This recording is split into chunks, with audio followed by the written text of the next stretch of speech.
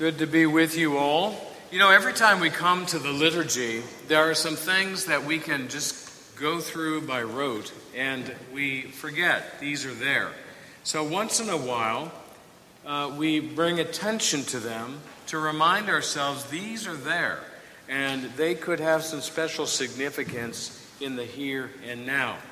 I'd like to point to the fact that when we finish all of our work together in worshiping, every Sunday, there is a kind of a commissioning that takes place. We call it the post-communion prayer, and it has several elements. But the element I would like to point to today is the fact that we are sent. We are sent to do some work. Now that we've done some work of praying and proclaiming the gospel as a gathered body of Christ, we are anticipating that we are sent forth to do some work as the scattered body of Christ. So I'm going to look at that last prayer that we do, the post-communion prayer. It appears for us on page 12, and it has this language in it. And now, Father, right in the middle, and now, Father, send us out to do the work you have given us to do, to love and serve you as faithful witnesses of Christ our Lord.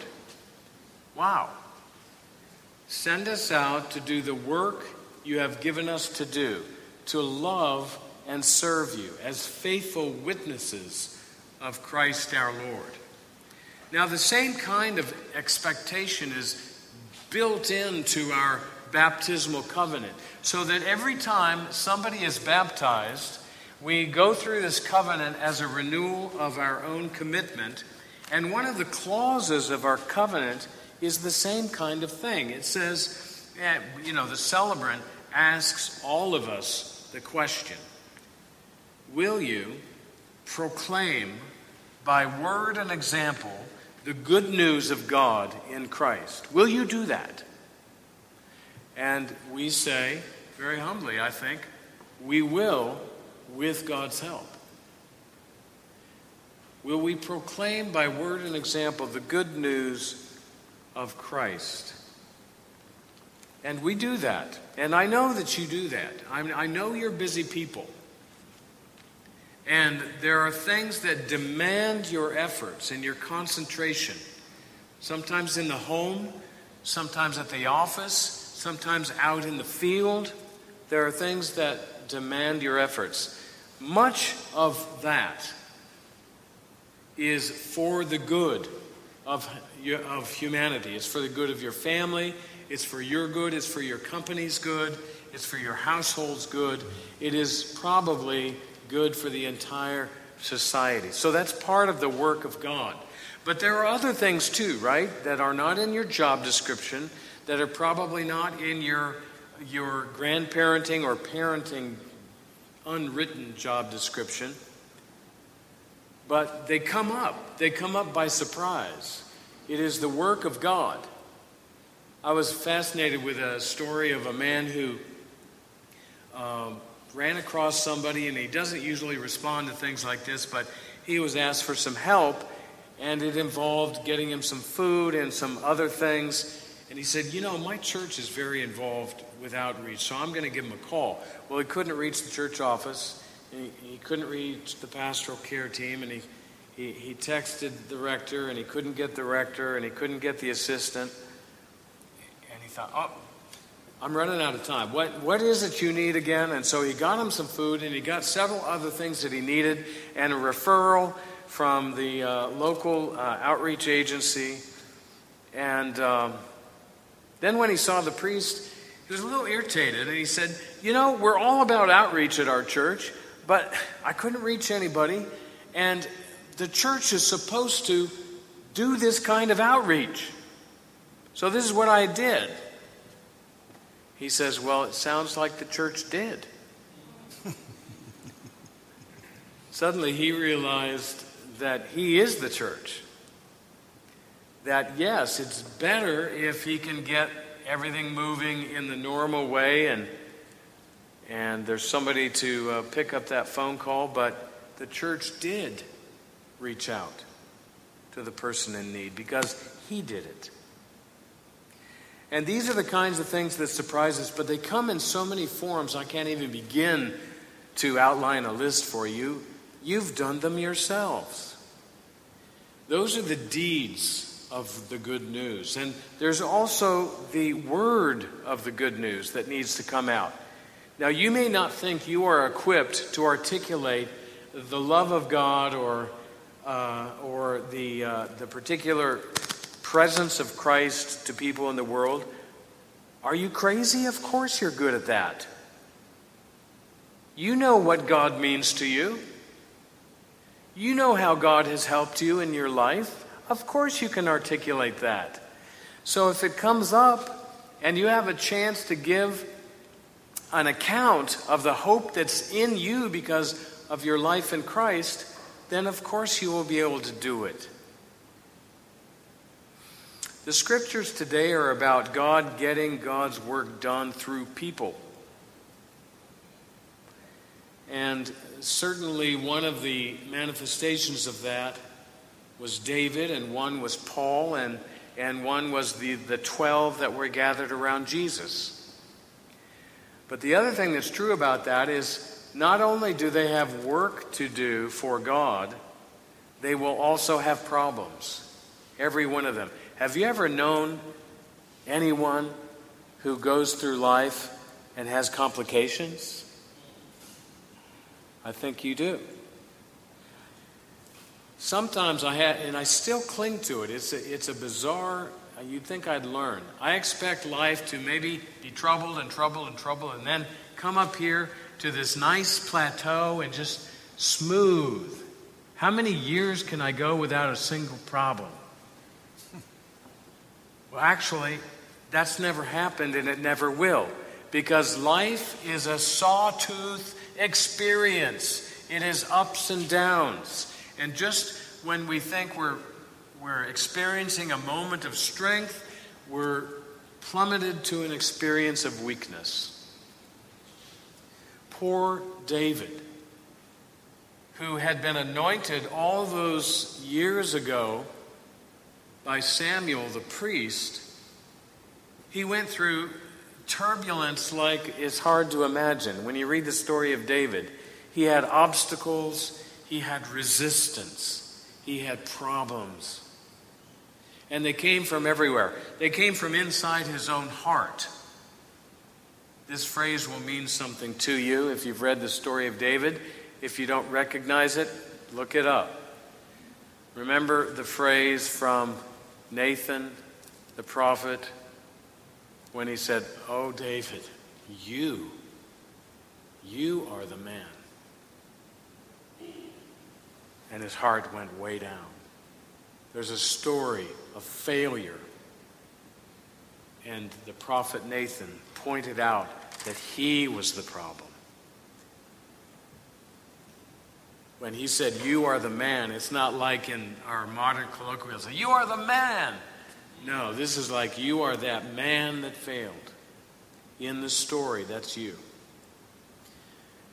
Surely you remember from music or from reading the Bible, the lament, "Oh, Absalom, Absalom, my son." Because what David experienced was the loss of his own loved ones, the battling of his own sons. You remember he went up against Goliath. You remember he went up against his own king, Saul. So from what angle did David not have resistance?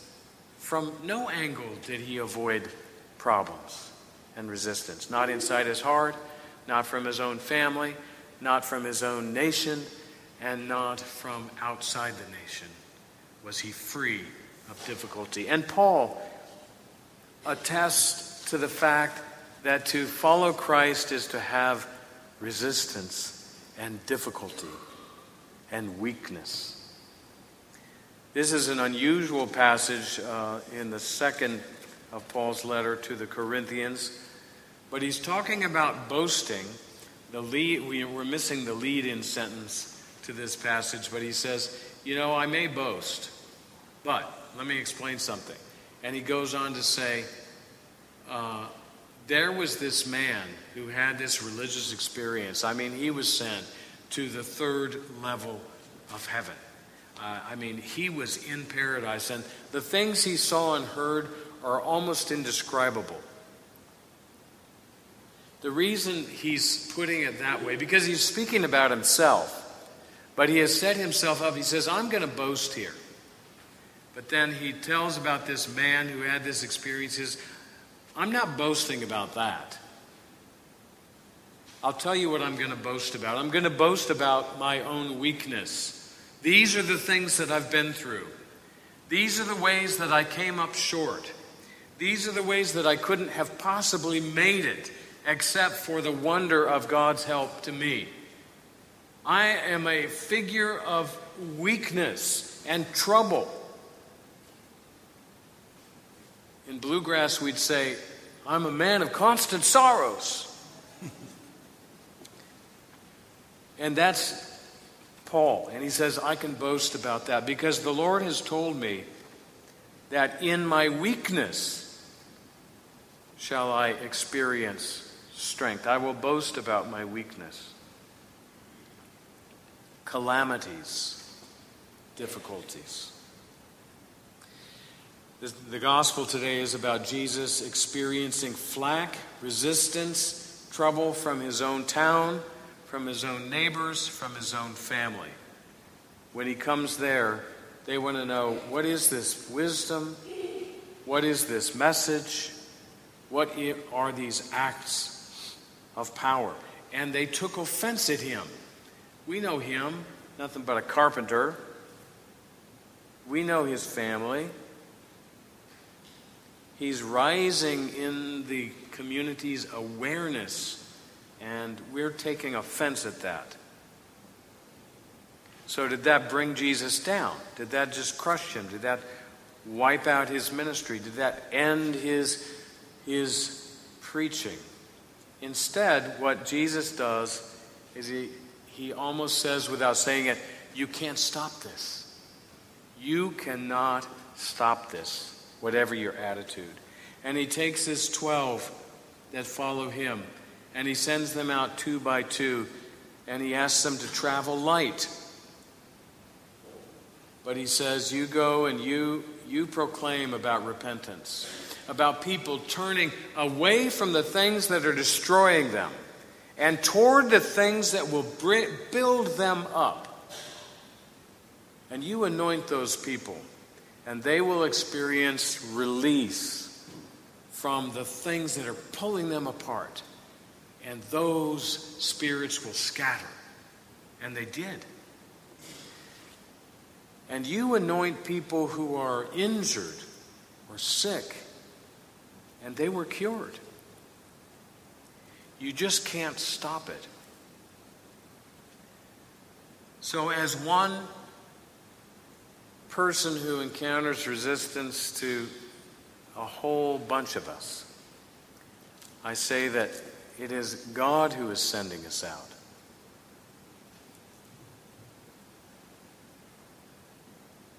So as we take this nourishment of the body and blood of our Lord Jesus Christ, as we absorb the scriptures that were read here, take them as a bolstering element. And then as we leave here, let us take seriously our own prayer to God. Send us out. Send us out into the world